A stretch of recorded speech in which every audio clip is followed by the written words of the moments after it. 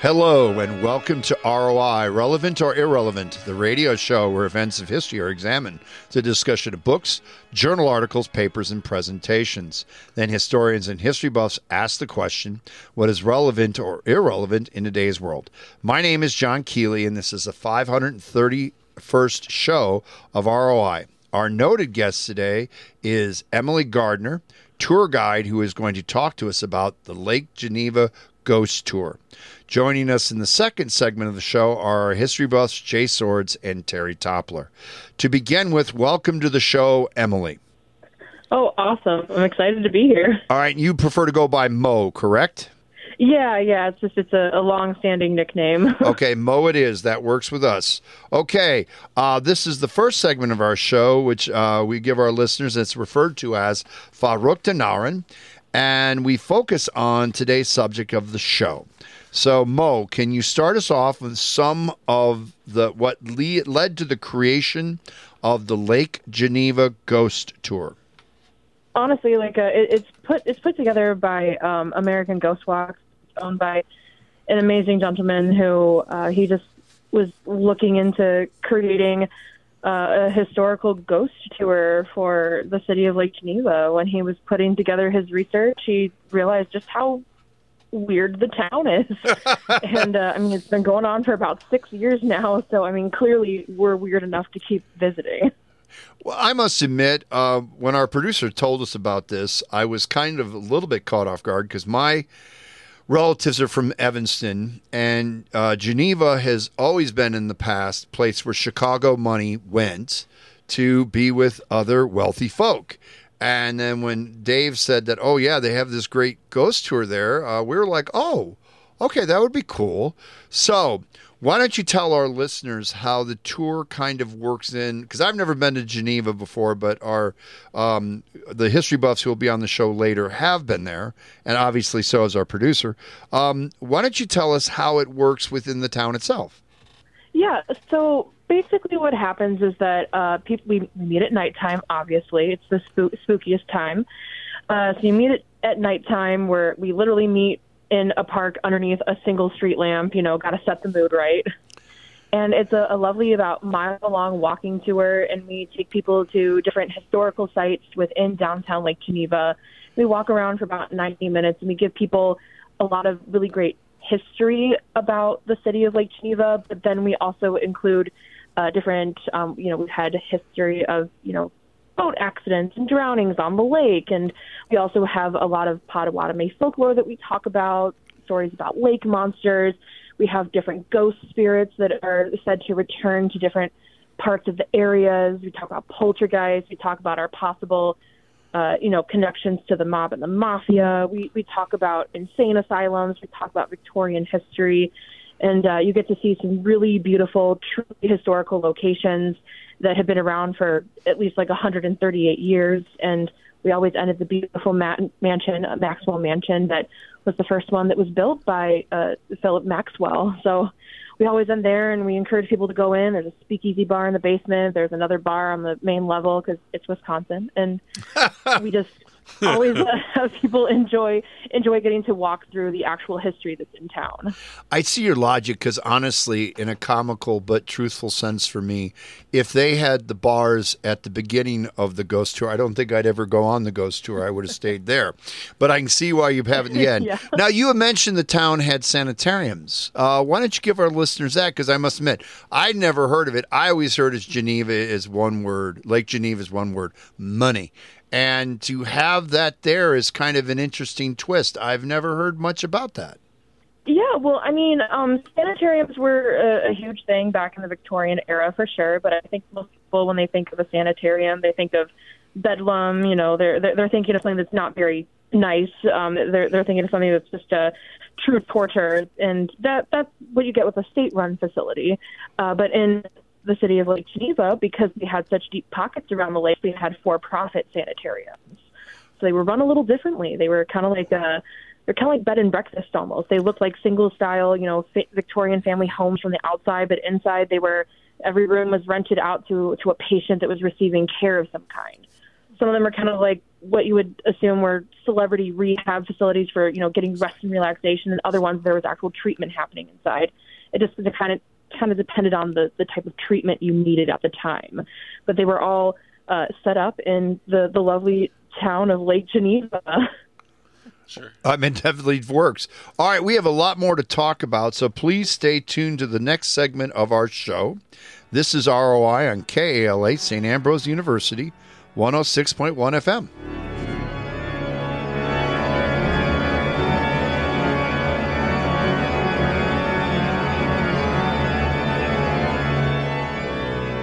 In times of joy, in moments of grief, broadcasters come through, even when all else fails. Today, with more ways than ever to experience the moments that transform our lives, Americans still choose broadcast radio and television more than all other media combined. We are the local broadcasters of radio and television, reaching more people, touching more lives. Brought to you by the National Association of Broadcasters and this station.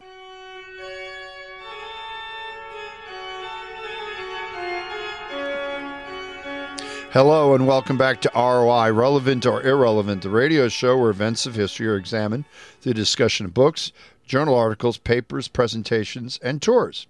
Then historians and history buffs ask the question, what is relevant or irrelevant in today's world? My name is John Kealey, and this is the second segment of our show, referred to as Verrückte and the kitchen table. Our guest for today is Miss Mo Gardner, tour guide, and we'll be talking about the Lake Geneva Ghost Tour. Our history buffs for today are Jay Swords and Terri Toppler. And Jay, why don't you start us off? Mo, I'm always fascinated when I go on ghost tours. The coolest part for me is always the folk mythology. So can you talk a little bit about the Native American folk tales that have developed around or popped up around Lake Geneva that you can include in the tour? Give me a couple of them anyway. Yeah, so actually on the tour, we do actually discuss the Potawatomi people, just because, unfortunately in today's day and age, we only have what tangible evidence that we can attain about indigenous cultures and life back then, because it's all been washed away or taken away. So we like to make sure that people know who came before the Victorians on the tour, to know who truly had this land first. And actually, when we go to one of our locations on the tour, we talk about how there used to be two large burial effigies that were actually where the park that's there now stands. And one was like a giant thunderbird, and the other one was shaped kind of like a salamander. And they were there before the Potawatomi even came to Lake Geneva. They were built by a civilization before them. We don't even know where they came from. But the Potawatomi believed in the Thunderbird, and they took the salamander to be something like their water panther spirit, Mishu Peshu. So they believed that every great body of water had a water spirit that lived in the depths of the lake. And so they would say that it was the water panther that lived in the lake, because it's the second largest spring-fed lake in Wisconsin is Geneva Lake. And so they said that there's a mighty water panther that resides in the depths of the lake, and that if you are to swim or row your boat across it, then its mighty paw will come up and swipe you down. And so we explain that it probably is not true. We've never seen a water panther, but that's not to say that there might not be one there. We like to say that these were probably used as cautionary tales back in the day, because, the Potawatomi used their gods to rationalize things around them. And that's also why they explained the Thunderbird as well, which was the object depicted on the ground, which they said that the Thunderbird would come out from the heavens and it would actually battle for dominance over the lake with the water spirit. And they would fight at a place called Conference Point, which is actually a point of reference still on the Geneva Lake map. It's not named after a conference center. It's named after the conference of these two mythological beasts battling it out over the lake. And they use these battles to explain why weird meteorological events would happen over the lake, like odd thunderstorms just come out of nowhere and then disappear without a trace. So it's really interesting, and we like to really have people understand who came before and to keep telling their story. Terri. Yes. Mo, you mentioned about famous families that came from Chicago and used Lake Geneva as a summer resort. And you talked about ending the tour at Maxwell Mansion. Is there something special that happened there that you can talk about, or maybe one of the other mansions, particular hauntings or unusual events? So I will say that, like, in terms of unusual events, usually, so the historical mansions that we stop at on the tour, we have the historic Baker House, and then we have Maxwell Mansion. And I tend to see more activity myself as a tour at the historic Baker House. It's usually where people get the best photos or the best videos. And I've actually had guests in to us pictures of it's literally on like the second story window, and it's this kind of like dissipated gray looking woman who's looking out the window. Like, you can see the hair piled on top of her head like a bunch. She's clearly wearing some kind of dress, and she's just looking out the window. And it's weird because the picture was part of a photo verse of like 25 photos, and she's only in like 3 frames. So it's kind of creepy when I saw it, but it's really cool. And we've had another tour guide who she's had on a private tour, all the doors and windows opened at the exact same time when she stepped onto the property, and her whole tour saw it. And yeah, we always talk about how the ghosts at Baker House like when we talk about them. They open the windows, or they come to the window to hear their stories again.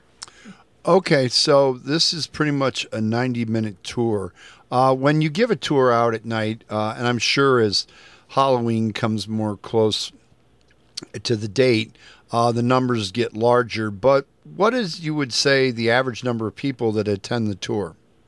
So average number, I mean, right now, I mean, I can tell you I've got some tours that are sold out already. Like, usually our max capacity is 30, and we'll push it to 40 people. And sometimes we'll add on a second, like, late night tour on different days. So, like, Friday the 13th, we have 2 different tours going on. Of course. 7:30 and the 9 o'clock. So you gotta ride on the Friday the 13th. But average, I would say at least like 20. Okay. On the 13th, are you just going to have some built scary guy with like a hockey mask on just to kind of give it that little twist? I mean, you might get in problems for copyright, but you know what the heck? He happened to be just walking down the street with it on.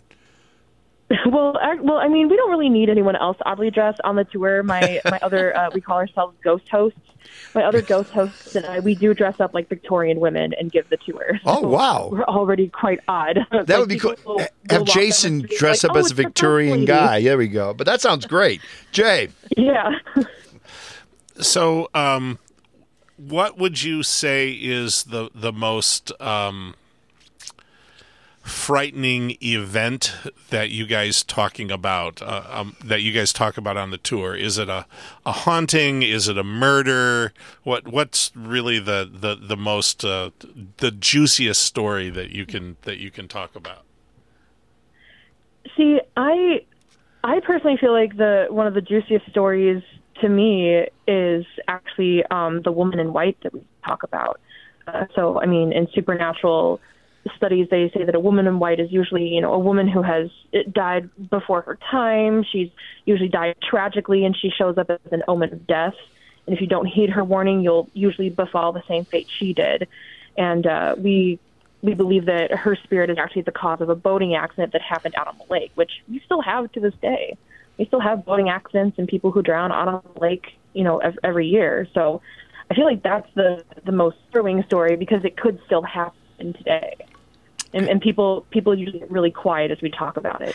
Okay. Terri. Yeah, so you mentioned this was a 90-minute walking tour. So is this a gentle walk, or can people who maybe have disabilities be able to walk this tour? So we have had some people who've had some disabilities on the tour. We've had motorized chairs and things. We've had people with canes. We try to go at a steady pace, but we also do let people know that, it is a 90-minute tour. We try to, we can extend it a little bit if we have to, but most people know that if they can't make it 90 minutes walking, it's just not a tour for them. So it's plainly listed, but we try to be as disability friendly as we possibly can. Okay. Asking for possible personal experiences from you, and you don't have to mention names, but When you have given this tour, how many years have you done it? Has there been an instance where you had someone on the tour do a almighty freak out because being that scared or nervous, or that they kind of lose it? So this is actually my first season doing the tours as an actual official guide. I have been on the tour before. My other tour guide is one of my best friends on the planet. So she was like, "No, you should do it this year with me. Be my tour guide." So, okay, fine, I'll do it. And I really enjoyed it. My favorite thing ever is when we get to 731 West Main Street and we talk about the poltergeist. And people get freaked out when they hear about the poltergeist. And it's my favorite thing ever. Like, they're like, "Oh my gosh, what?" And sometimes there'll be lights flickering behind us. I'm like, "Oh my gosh, it's happening." And that's the place where people kind of, it's supposed to be a lighthearted story. It's more like a palate cleanser before we get to the two big mansions, and people lose it each time we get there and we talk about the poltergeist that haunts the building. Like, it's the spirit of a little girl and she'll stare at you when you sleep. It's always so fun, especially when we got bachelorette parties on the tour. They're just fun no matter what. Okay. Jay. Mo, I'm interested in how you as a tour director, as a tour guide, what do you see as your job? Is your job to be, because I know you have a theater background, to sort of theatricize what's going on, to kind of play with the crowd that you're escorting around? Do you see yourself as more historian, that I'm just passing on this information? How do you approach being a tour guide for a ghost tour? So I feel like having the microphone pack really helps me a lot to project my voice. I feel like I feel more official with the microphone. But also the costume helps just kind of separate you from yourself and putting on a different layer, like a mask. So you are just officially a tour guide. I always like to tell people that I'm excited to nerd out with them, because first and foremost, I absolutely just love the history of the town, because most people don't know much about it, especially when we talk about the insane asylums and the Potawatomi and just everything that's happened in town.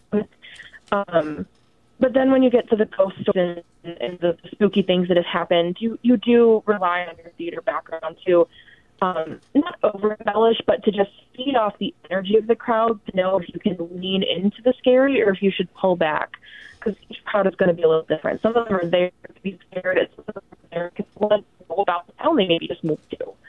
So you kind of have to riff off of your crowd a little bit and feed off of their energy. But first and foremost, I always like to present the facts and history, and then I like to scare them a little.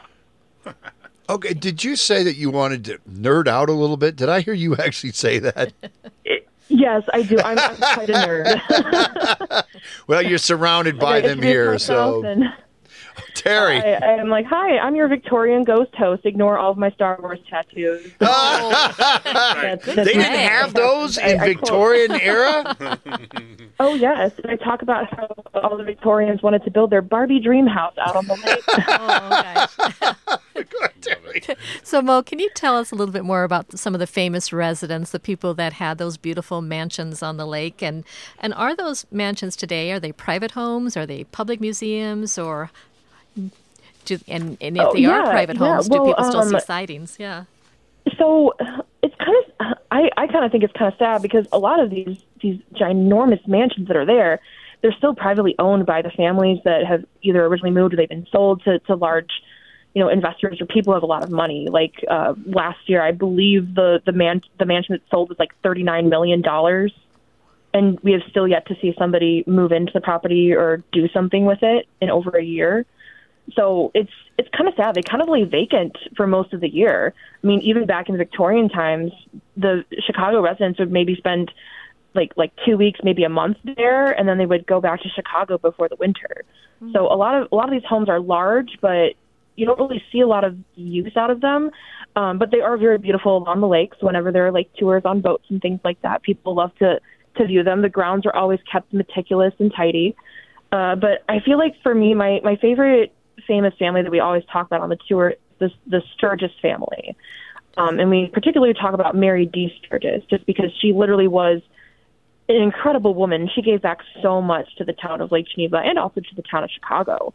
I mean, she's got her own hallway in the Field Museum, the Mary D. Sturgis hallway. Mm-hmm. And there's so many historical placards in downtown Lake Geneva that hold her name.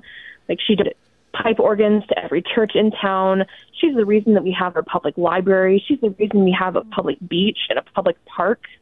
She was an incredible woman and incredibly forward-thinking for her time. Okay. And it's just amazing what she did. I'm hoping that when her ghost shows up, you can send her. We'd love to have her on ROI. It is customary for us to give our guests the last word on the show.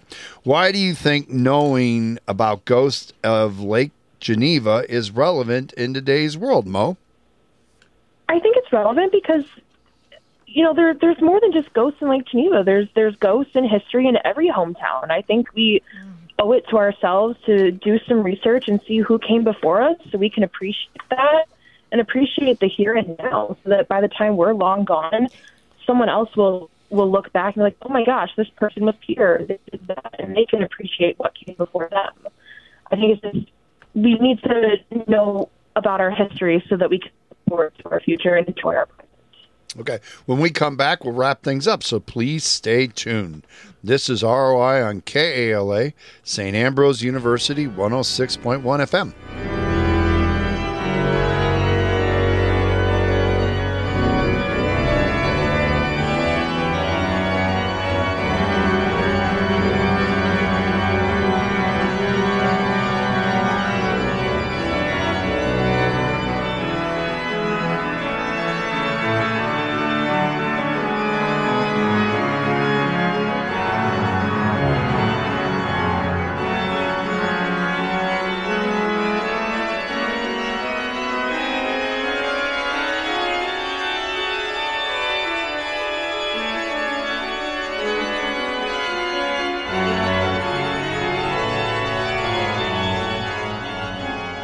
You're listening to Relevant or Irrelevant. This series is produced at St. Ambrose University's KALA Radio and has been honored by the Midwest Broadcast Journalists Association and the Iowa Broadcast News Association for excellence in public affairs journalism. You can hear this edition of ROI and many previous programs in this series by visiting Spotify, Google Podcasts, SoundCloud, plus Apple Podcasts. ROI airs Friday nights at 9:30 p.m. on KALA HD2 and can also be heard at 106.1 FM in the metropolitan Quad City area. You can stream this show every Friday night at tunein.com. Search for KALA HD2. When severe weather threatens the Quad City region, no matter what time of the year it is, we will notify you immediately when weather warnings and watches are issued. Not every radio station and TV station does this in the Quad City area, but we do. Keep your family safe and informed by keeping your radio locked to KALA 88.5 FM from St. Ambrose University, KALA Davenport, Quad Cities. Tune in to KALA and hear something different. Programming that celebrates the diversity of our listeners. We're advocates for the arts, showcasing your favorite music from around the world. We're storytellers, producing local news and educational podcasts. We're dedicated sports fans, bringing you the latest Fighting Bee action from St. Ambrose University. We're a learning lab, mentoring the next generation of broadcasters and content creators. A part of your community for 5 decades. We're KALA Radio, 88.5 FM and 106.1 FM. Turn it on and turn it up. Every weekday in Topeka, third grader Linda Brown had to leave home at 7:40 a.m. to get to school by 9. She had to walk all the way across town through a railroad yard just to get there. And this infuriated her father, Oliver Brown, since another school, Sumner, was right in the neighborhood. But Linda was black, and the Sumner school was white. Oliver Brown tried in vain to register his daughter at the segregated school. He was frustrated time and again. But he was a man on a mission fueled by his faith in the Bill of Rights. He took his case all the way to the U.S. Supreme Court, where Brown versus the Board of Education became a civil rights landmark.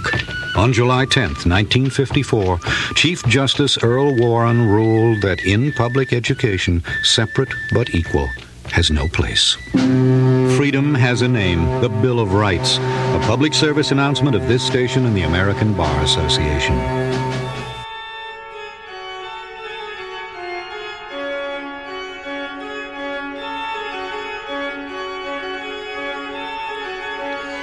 This concludes the 531st show of ROI, Relevant or Irrelevant. Our producer and engineer is Dave Baker. Our program manager is Rick Sweet.